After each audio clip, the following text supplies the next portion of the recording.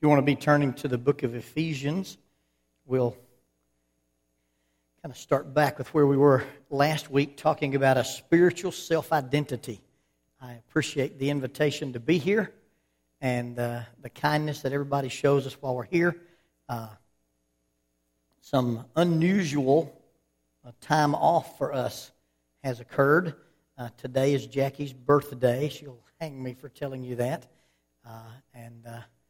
We're going to leave after services tonight and go down to Lake Oconee and visit with the grandkids at a lake cabin that they have access to. So I don't know what I'm going to do. I might fish. I might ride a jet ski. She's going to play with grandbabies. And if they'll let me take a grandbaby on a jet ski, I'll play with grandbabies too. But we're going to leave right after services and get to spend a couple of days just exclusively with our friends-in-law. That's Tyler's mom and dad, and then our grandchildren and our children. So we appreciate the opportunity to be here, but if we look like we vapored right after services, we're not trying to hi-hat anybody. We're just easing that way.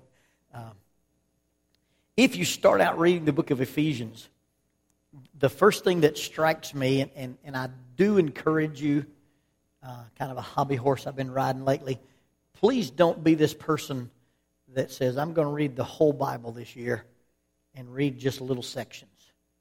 Try to do some intentional Bible study. I'm going to read the book of Ephesians 9 times this month. Because if you were to sit down and type it out or had it on a Bible program on your computer and you eliminated the verses and formatted it like a textbook rather than the columns, you'd get about 2.5 typed pages in 11-point type. It's not very long at all. It was not originally written in chapters. It was not originally written in verses. And a lot of times the verse and chapter divisions are arbitrary, and we read there and we stop. I did a study in graduate school called Reader Bias Perception of Textual Format. And I'll take the exact same 2 passages, I think, for the experiment. I did John chapter 9 and gave it to children just like it's written in the Bible, and then typed it out like it was written in a textbook. The children who read the textbook format scored 10 points higher per child on the test that we gave them afterwards. They rated it as an easy, short read. The children who did it with the traditional columns, verse by verse, said it was difficult, it was long, and they didn't score as well on the test. I did the same thing with Job chapter 41 with an adult population. And so when you read your Bible, try to ignore the fact that some translator separated it and read it for the big thought. Now, I think it's okay to go back and dissect Scripture. I think it's okay to go back and pull out pieces, but I don't think you need to do that till you get the big picture. That's not the way we read any other written communication. When you get a text message from somebody and it says, Dear Bob, you don't do a word study of dear. There are 2 words in the English language that sound exactly the same. One is a ungulate that puts on antlers and drops them every year. And there's another word that means beloved. No, we just read it in context. And so please, when you're doing your Bible study, try to read for a holistic thought, and then the things that you don't understand, then you go back and you define those words. So when you read the book of Ephesians holistically, what you start out with is the impression that God's doing something with humanity, and it is intentional. God's got a purpose. If you look in chapter 1, you'll find purpose, predestined. And by the way, every time you read predestined in the New Testament, think in the terms predetermined. Predetermined is different than predestined. Predestined means I plugged you in and you're a robot and you're going to do this and this is going to happen. Predetermined means if I get A and I get B, then I've determined I'll get C. On our 25th anniversary, and I didn't deer hunt when we got married. We got married December 22nd, 1984. And so I didn't realize that little event was going to interfere with some prime whitetail hunting in northern Alabama. But on our 25th anniversary, Jackie said we need to A, go on a cruise, B, the cruise needs to be to Hawaii, and C, it needs to be where that volcano's at. There's not a deer on that island. There's black-tailed deer on the big island, but there's not a deer on that island. I already checked. I know. And there's absolutely not a deer in the Pacific Ocean. So the day before I got on that boat, I went deer hunting. And I predetermined that anything that walked down that trail was going to the house. Now, I didn't cause that little buck to walk down that trail. I didn't make him walk down that trail. But the fact that he showed up on that trail, he's on the wall at the house. We call him the Hawaii buck. Okay? Now, he's not a very big little deer, but I had to kill a deer before I got on that boat. I lost my mind. And God said, I've predetermined that when these things happen, I'll make these other things happen. And so God is intentional, purpose. According to the pleasure of His will, He predetermined according to the good purpose of His will. Look at verse 10. We'll start in verse 9.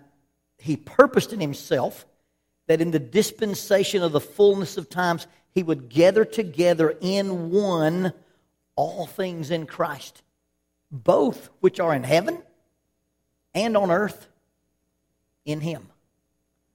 God said, my plan has always been to unite the things of heaven and the things of earth. God's plan was to unite the Jews and the Gentiles and make from them one new man. God's intention was to unite Himself and people after we were separated by sin. God foreknew that when He made man, man would sin and man would have separation. And before God said, let there be light, God had already planned for a reunification with mankind. So as you read in this text, think in terms of this is God's plan, this is God's purpose, this is what God is doing with mankind. And then when you get to the end of what we have in our English Bibles, Ephesians 1, 22 and 23, He put all things under His feet and gave Him to be head over all things to the church, which is His body, the fullness of Him who fills all in all. One translation says, the fullness of Him who fills everything in every way. So God's got this overarching plan. God's got this intentional stuff that He's doing with mankind. And the fulfillment, it fulfills everything in every way. I don't know if you've ever played with freezing temperatures and ice before.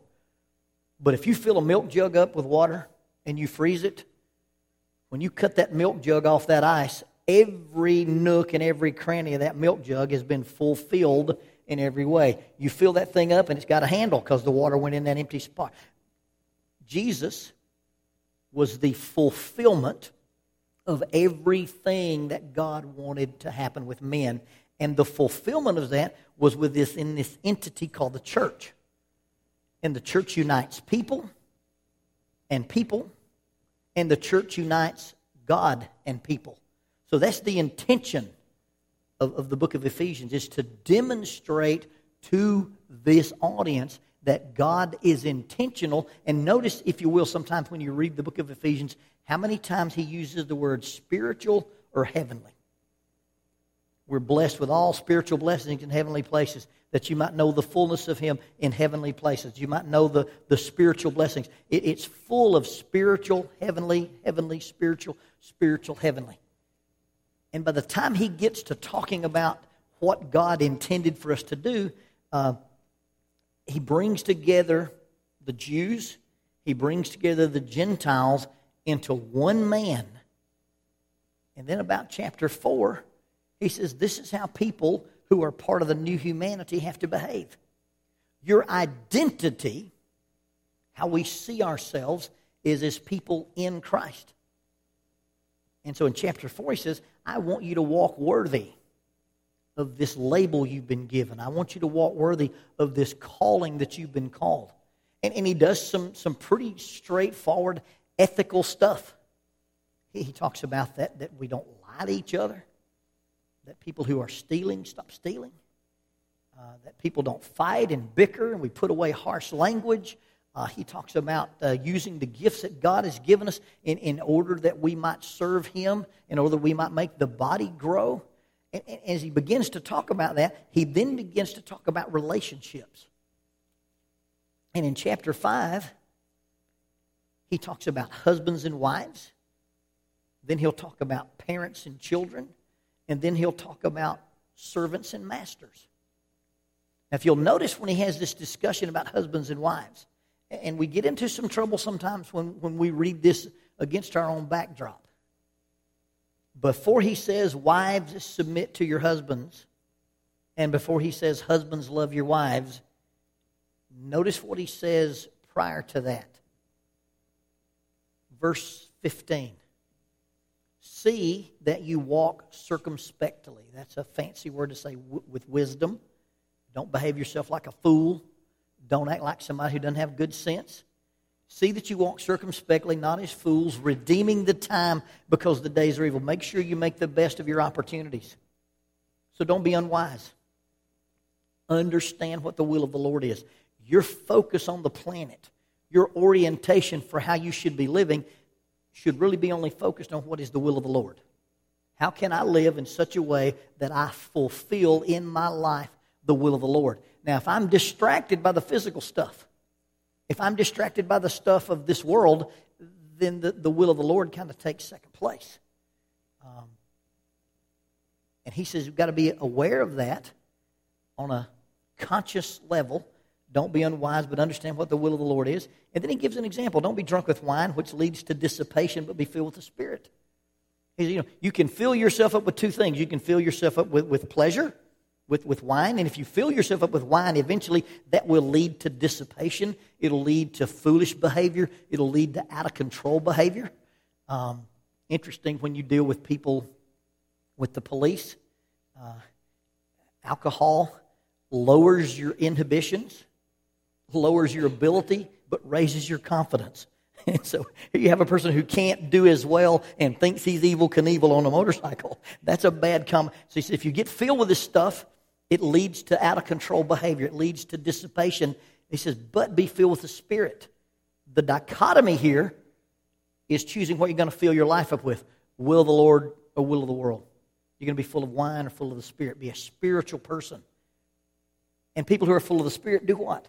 They speak to one another in psalms and hymns and spiritual songs, singing, making melody in art to the Lord, giving thanks always for all things to God in the name of the Lord Jesus Christ, submitting to one another out of your reverence for God.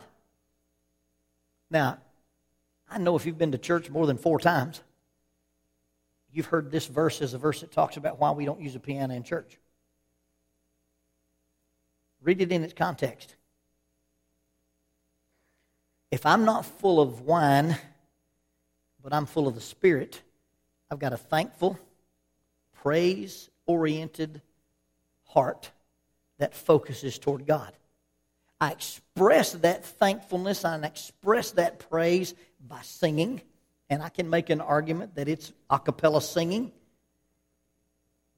But at the same time, I'm singing, I'm giving thanks to God. And the same verse that tells us to sing, and the same verse that tells us to thank God, tells us to submit to one another. And when we read that verse by verse by verse, we miss that connection. If I'm filled with the Spirit, I sing praises to God, I've got a heart full of thankfulness, and I submit. And then when he talks about husbands and wives, and parents and children, and servants and masters, you know what the overarching theme of all those discussions are? Submission. You can't be a spiritual person unless you can master submission, service, and forgiveness. Submission is how I see myself. Service is how I see you. And forgiveness is understanding the dynamic that takes place between me and God. And if God is willing to reset me every day, I should be willing to reset you every day. Submission, service, and forgiveness. And so when he begins to talk about the dynamics of these relationships, when he talks about wives and husbands, listen to these verses and listen for submission. Wives, submit to your own husbands as to the Lord. The husband is the head of the wife, as Christ is the head of the church, and he is the Savior of the body. Just as the church is subject to Christ, so let wives be subject to their own husbands in everything. Husbands, love your wives, just as Christ also loved the church and gave himself for her, that he might sanctify and cleanse her with washing of water by the word, that he might present her to himself a glorious church, not having spot or wrinkle or any such thing, but that she should be holy and without blemish. So husbands ought to love their own wives as their own bodies, for he who loves his wife loves himself. No one ever hated his own flesh, but nourishes and cherishes it, just as the Lord does the church. You understand that this description is that Jesus was submissive to the needs of the church. Now, he says, wives, you submit to your husbands in the same way that the church submits to Christ. But the reason the church has no problem submitting to Christ is that Christ's behavior toward the church was absolutely selfless. And if we're going to fulfill what we're supposed to be doing as spiritual leaders and spiritual men, it's not about having power or authority. It's about having influence. And Christ was submissive to the needs of the church. Dying on the cross didn't do anything for him. Dying on the cross wasn't his own benefit. Dying on the cross didn't do anything about his sins. He didn't have any. Everything Christ did was giving. And fellas, there's a difference between giving in and giving up and giving. One is kind of, okay, I'll do it, but I don't want to. It builds resentment, it builds regret. And the other is, I'm treating you with submission and service. And Christ was submissive to the needs of the church. And fellas, if you want your wives to be submissive, you just quit acting selfish, and they won't have any trouble doing what you ask them to do, because you're not going to ask them to do something that's selfish. You think about the people you trust, and you think about the people that you don't trust. You don't trust people who are selfish, and you inherently, implicitly, and explicitly trust people that you don't think are selfish. If you're having a submission dynamic difficulty in your house, somebody's broadcasting on a, hey, I'm being selfish level, and it makes the other person retract. Christ was submissive to the needs of the church, and the church was submissive to the loving authority of Christ. And so he's talking about the dynamic between people, and the key to that dynamic is submission. Children, obey your parents in the Lord, for this is right. Honor your father and your mother, which is the first commandment, with promise that it may be well with you and you may live long upon the earth. Children learn to be submissive. Because when they learn to be submissive to their parental authority, they learn to be submissive to civil authority, and they learn to be submissive to heavenly authority. And if you don't teach it at this level, it doesn't transfer to this level. And so he's talking to the children about simply being submissive. And you fathers, don't provoke your children to wrath. See, the job of a dad is not to be Mr. Intimidator. The job of a dad is not to frighten his children. Fathers, don't provoke your children to wrath, but bring them up and nurture and admonition. It's if you look at the EPAC test that Stephen Glenn did, you have permissiveness and you have control, you have hostility and you have love. When you have nurture and admonition, you get a mixture of permissiveness and control balanced by love with the absence of hostility. And again, it's about being submissive.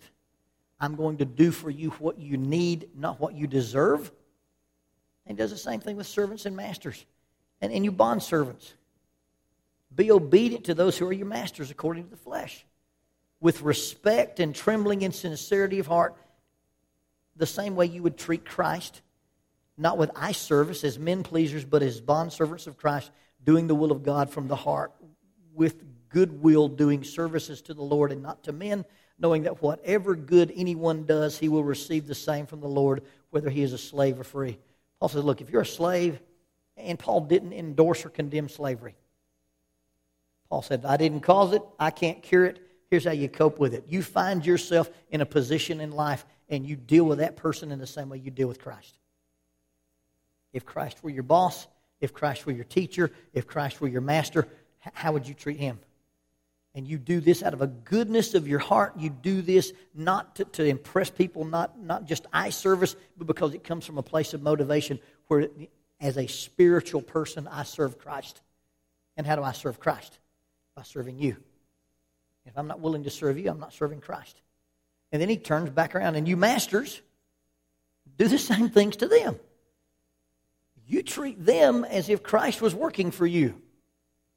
And if Christ was working for you, would you be harsh? Would you be threatening?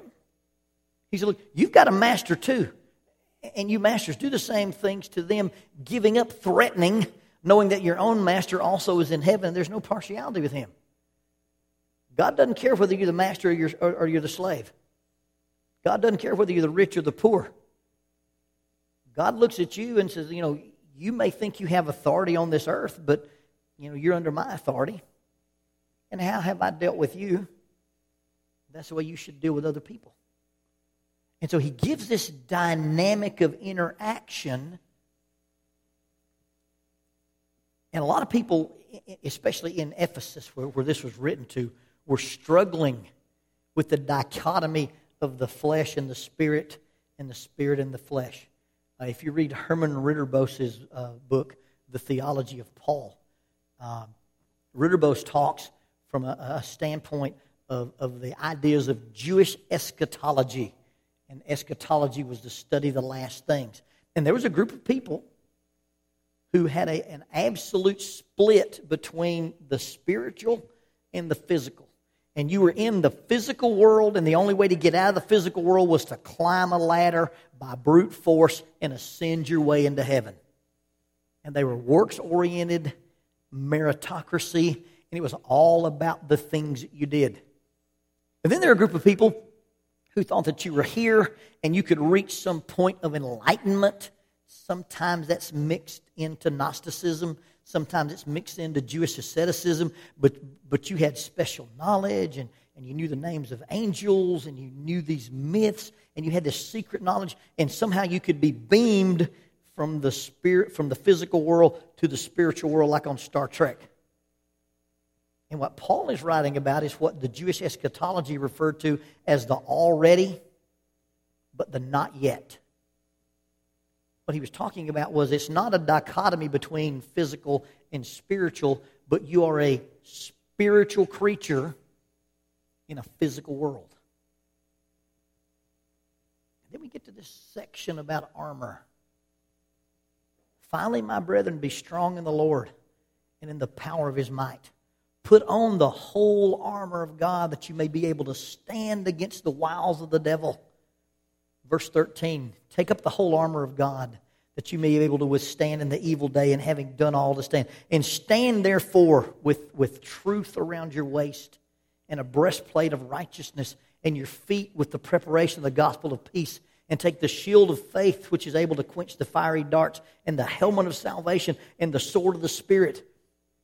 And we read that passage, and because we're Americans, we get really excited about all that Army stuff. I don't know how many times I've been asked, Lonnie, I want you to speak at a youth rally. I want you to do Ephesians 6. I want you to bring your SWAT gear. I want you to bring your vest and your helmet and your special boots. And I want you to talk about weapons and armor. Be real careful with this verse. Paul uses this imagery because it's probably the best imagery that he had to use. But he's not talking about going to war. He's not talking about us fighting anybody. What he's describing here is how a spiritual creature walks around in a physical world. And the imagery that he uses is helmets and breastplates. Don't get caught up in that. What does the belt and the chest plate and the helmet and the boots and the shield and the sword represent? Truth, righteousness, salvation, faith, and the Word. But if you get locked into helmets and breastplates and swords and weapons, we almost get the idea that we're on the aggressive. On another one of our adventures, Jackie decided we need to go on another cruise. And this time we went to Alaska. Alaska's a cool place, literally and figuratively.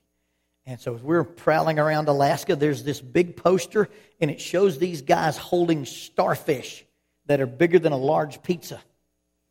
And Jackie, number one, loves photography, and number two, she's very kinesthetic. She likes to touch stuff.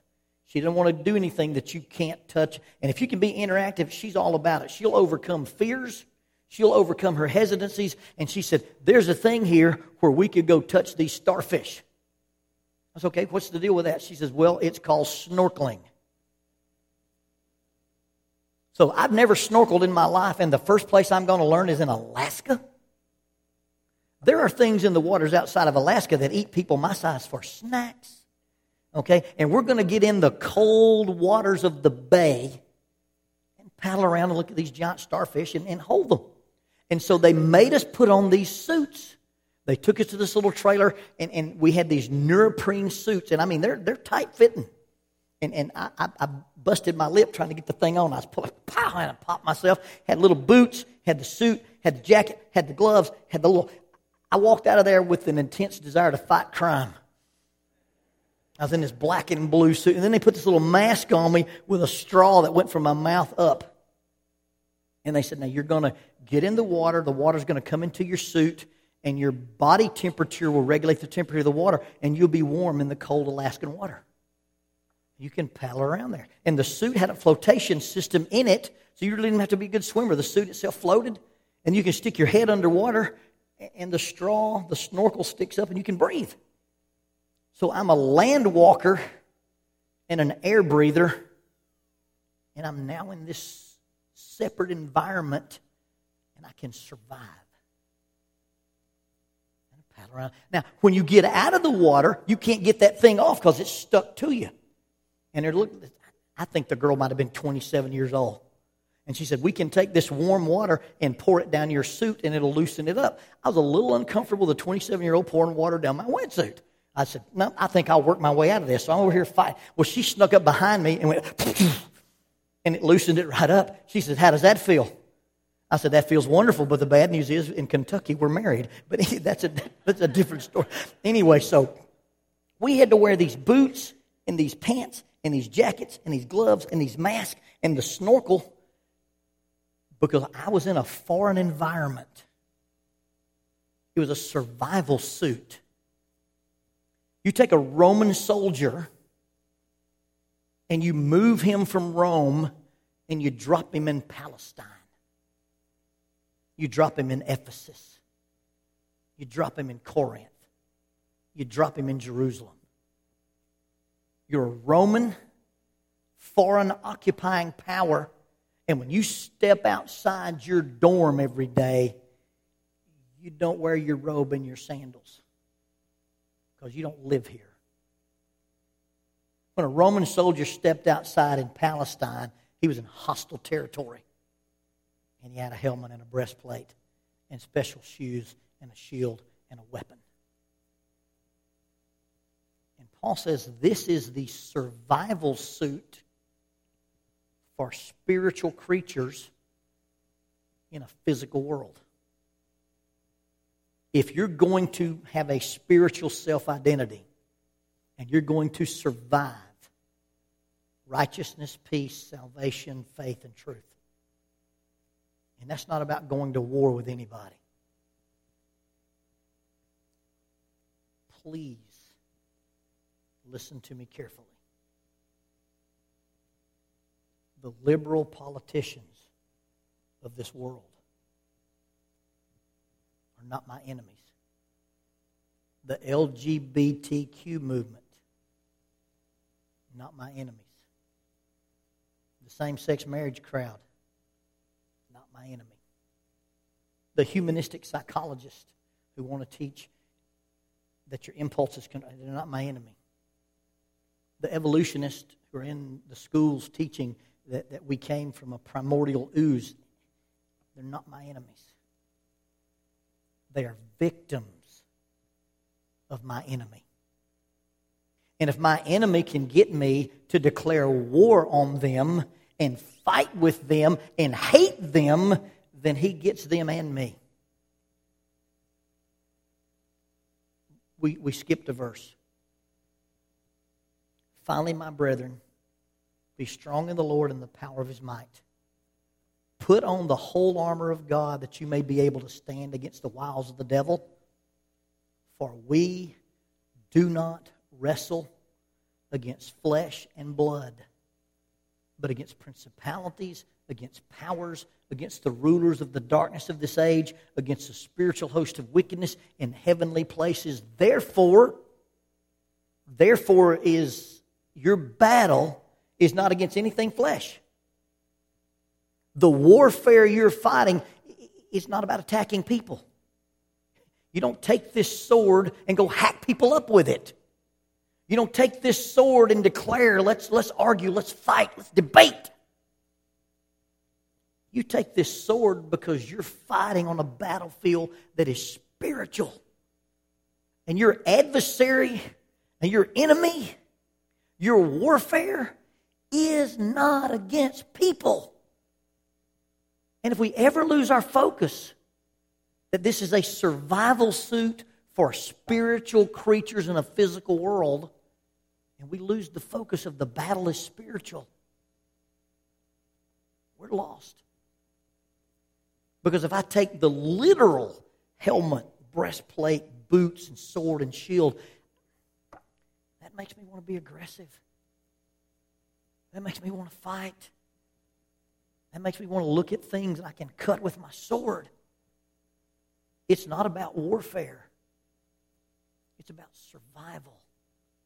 And how do I survive as a spiritual creature in a physical world? Because my enemy's not physical. My enemy is spiritual. And the spiritual nature of that fight is that I've got to find some things, and notice these are not things that you do. These are qualities you possess. Peace, righteousness, salvation, faith, and the Word. There's not a verb here. It's about what we are rather than what we do. And when the emphasis becomes this is what you do and what you do defines what you are, then it's so easy to get us distracted. It's so easy to get us to take those images of that warfare stuff and just go to war. You know any churches that have ever split? You know any two brethren that have argued about anything? You know folks who won't talk to each other because of a difference in theology? If the spiritual people can't get along with each other, the devil doesn't have to worry about us converting the world. The devil doesn't have to worry about us changing anything in our community. I would like to think that driving between my house and Florence, Alabama, and the 75 churches you pass, is because our brethren are really, really, really evangelistic. But you know those buildings aren't full. They've got a handful of folks from this camp, and a handful of folks from this camp, and a handful of folks from this camp, and a handful of folks with this label, and a handful. We've taken literally the fact that we're wearing armor and we're fighting, and we wear each other out. You do not wrestle against flesh and against blood. People aren't your enemy. Now, there are things people do, and they're victims of your enemy, and what they're doing is wrong. It's going to cost them their soul. It's going to cost them their salvation. It's going to keep them separated from God. But the fact that they're separated from God doesn't make them my enemy. The fact that they're separated from God makes them somebody I need to be attending to. I need to be giving spiritual first aid to. I need to be triaging those folks. But if my intent is to always to do battle with those folks and to always be aggressive and always be confrontive and always be assertive, then the devil's got me fighting a flesh and blood battle when the real thing is a spiritual battle. We do not wrestle against flesh and blood, but against principalities, against powers, against rulers of the darkness of this age, against the spiritual host of wickedness in heavenly places. And because of that hierarchy, because of that tier level of different spiritual things, I've got to have truth. I've got to have righteousness. I've got to have salvation. I've got to have faith. I've got to have the Word of God. Because the only way a spiritual creature survives in a physical world And spiritual self-identity is about understanding the rules of engagement. And the rules of engagement are, I'm not out to defeat anybody. I'm out to survive against my adversary, the devil. And it's interesting to me that the devil is described as an adversary by Peter. And how does he describe him? As a roaring lion seeking whom he may devour. You ever been in the woods with a predator? You ever thought you're being stalked by a predator? I was climbing in Colorado years ago, climbing on Lumpy Ridge with Colorado Mountain School. And you go to a big climb, then instead of just going out there like an old boy from Alabama and having a guidebook, you spend half your life looking for a place to climb because those rocks are massive. So I hired this kid out of a Colorado Mountain School. And he's going to take me to the spot. He's going to lead the climb. I'm going to clean the climb. And then, because if you get up in a multi-pitch climb, you get 600 feet off the deck and you get off route, you can get into deep water fast. And so I hired this guy from Colorado Mountain School, and we're climbing. I think he's a 26-year-old kid named Celine. Don't know why you'd name a boy Celine, but anyway. So we're walking, and I got the idea real quick that he was not a hunter. He did not approve of hunting. He did not like the fact that we ate animals. I said, well, if they didn't want us to eat them, they shouldn't have made them out of meat, And so we're walking out there, and I said, well, I really not trying to punch your buttons here. I said, but if you strictly believe in evolution, and we're just all animals, I'm the top of the food chain. He stopped, turned and looked at me and said, not out here, you're not. And he's right. They have grizzly bears in Colorado. They have mountain lions in Colorado. And all of a sudden, the fact was, I'm out here, and the most dangerous thing I have in my backpack is a rope. And I can't outrun this 26-year-old. And it was kind of a chilling thought that if a predator comes out of these woods, I'm not really equipped to fight one. Your devil, the devil, your adversary, spiritual wickedness in heavenly places, is walking around like a stalking predator, seeking whom he may devour. Now that's you. That's your wife. That's your children. That's your grandchildren. That's the neighbor you live next door to that you hadn't asked to come here. That's the guy you talk to when you buy your groceries, and the kid who works the counter where you pump your gas. And that's that gay kid at the office. And that's that flaming liberal at the bank. And if we can quit putting those labels on people and recognize that they are predator food, that the same predator, my adversary, the devil, is a roaring lion seeking whom he may devour. He'll eat you as well as he'll eat them. He's already chewing on them. And until we change our mindset that it's not us against them, it's us against him, the predator, the devil, the stalker, the lion.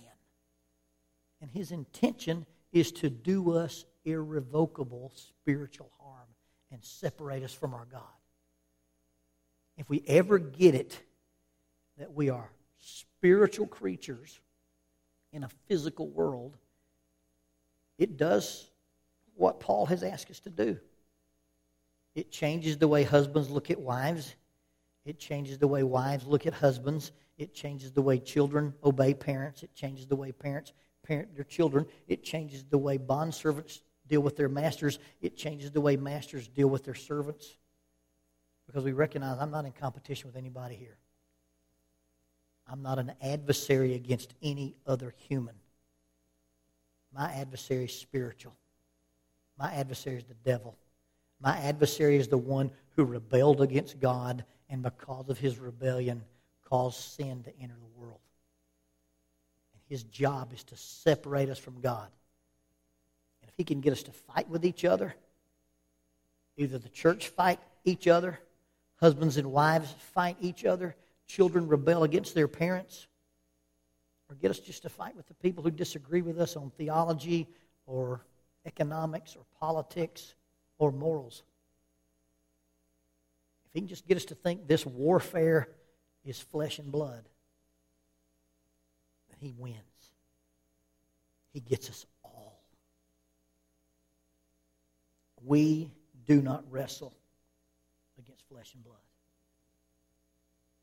but against principalities and powers, rulers of the darkness of this age, against spiritual hosts of wickedness in heavenly places. And because of this, therefore, you need this survival suit. Peace, truth, righteousness, salvation, faith, and the sword. The sword's to protect you against the predator, not to fight the other people.